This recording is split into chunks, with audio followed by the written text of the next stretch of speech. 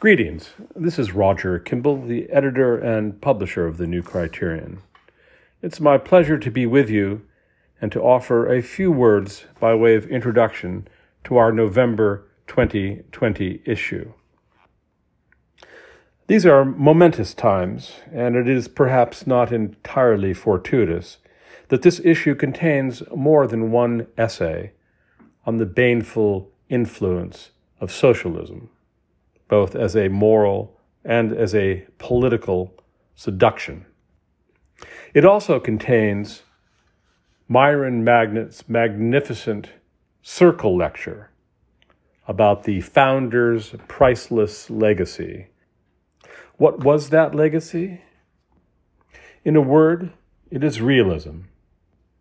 Realism about the heart of man, realism about what is politically possible, realism, that is to say, as distinct from socialism, as distinct from the utopian impulse that has guided so many misguided political projects since at least the French Revolution. The poet Horace enjoined us to delight as well as instruct, and I think you will find that Myron's superb essay does both. Now I'd like to read you our notes and comments for November. Its title is Keywords, Hoist, Petard. Perhaps we ought to have included chickens and roost among the keywords as well. For many years now, woke administrators, professors, and other activists at all the toniest colleges have been like the parade of flagellants in the Seventh Seal, skirling in public about their sins, above all their institutional, or as we have been taught to say, their systemic racism. Their cries are accompanied by the demand for alms, 50 million at Yale to support diversity, 100 million at Brown for kindred exercises and political penance, and so on. On September 2nd, Christopher L. Eisgruber, the president of Princeton University, made a major contribution to this emetic genre. In an open letter to the university community, he beat his breast about America's overdue, quote, profound national reckoning with racism.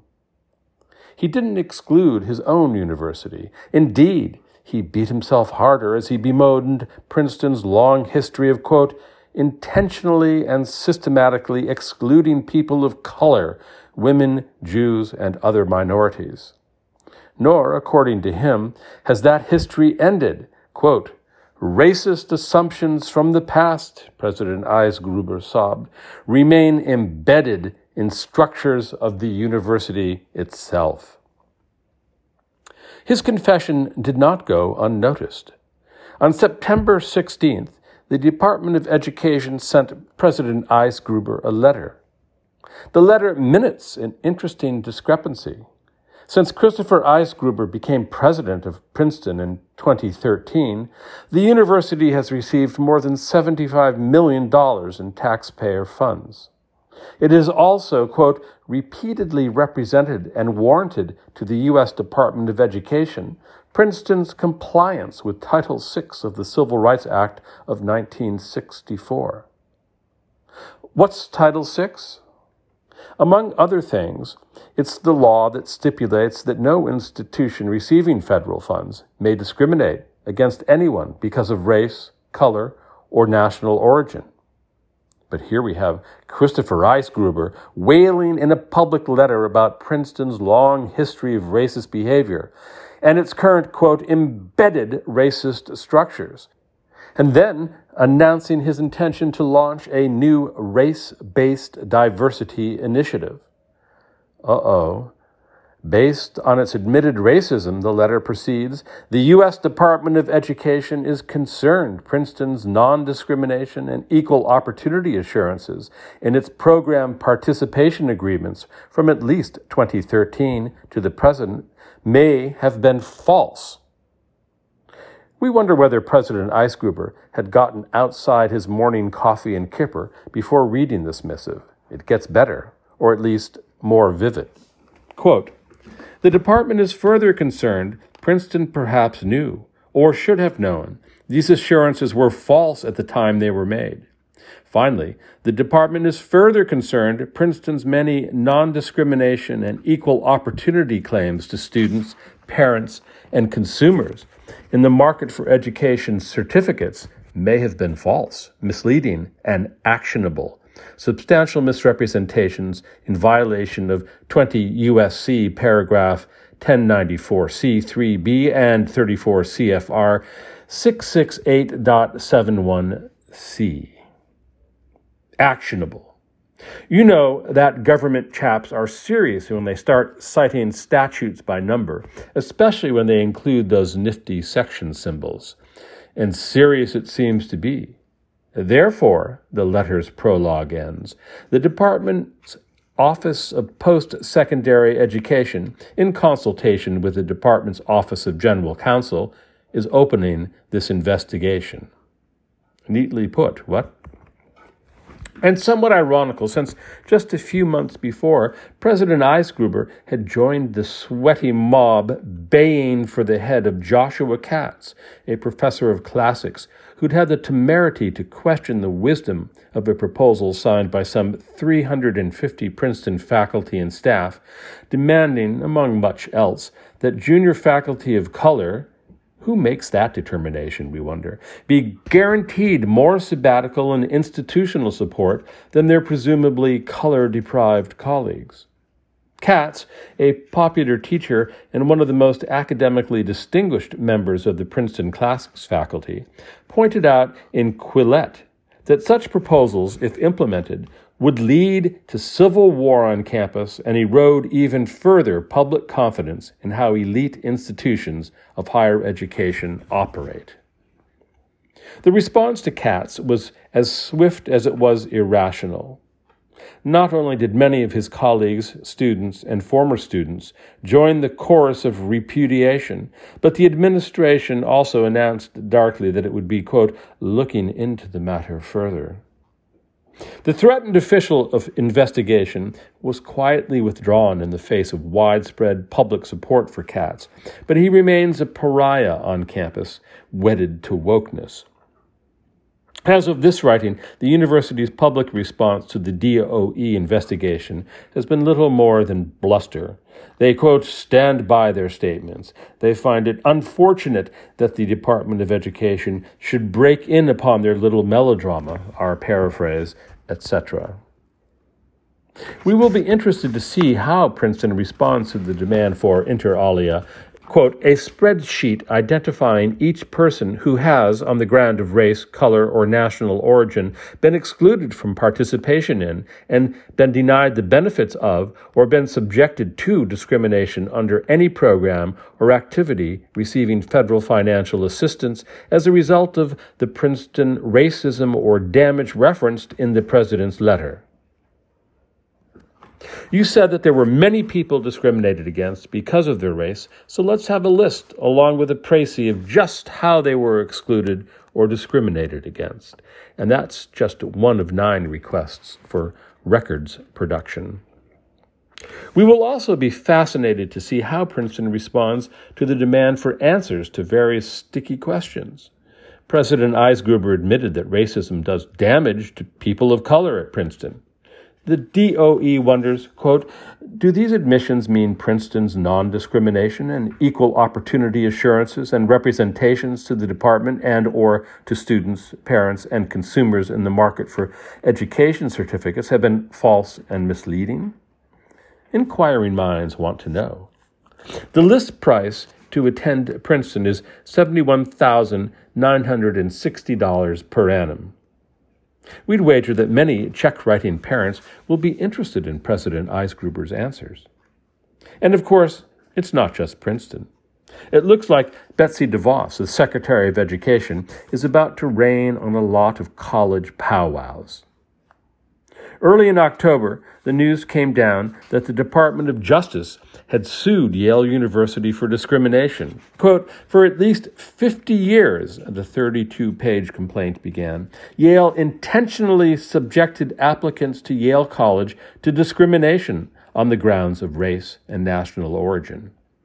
Moreover, for the last few decades, Yale's oversized, standardless, intentional use of race has subjected domestic, non-transfer applicants to Yale College to discrimination on the ground of race, disfavoring in particular most Asian and white applicants.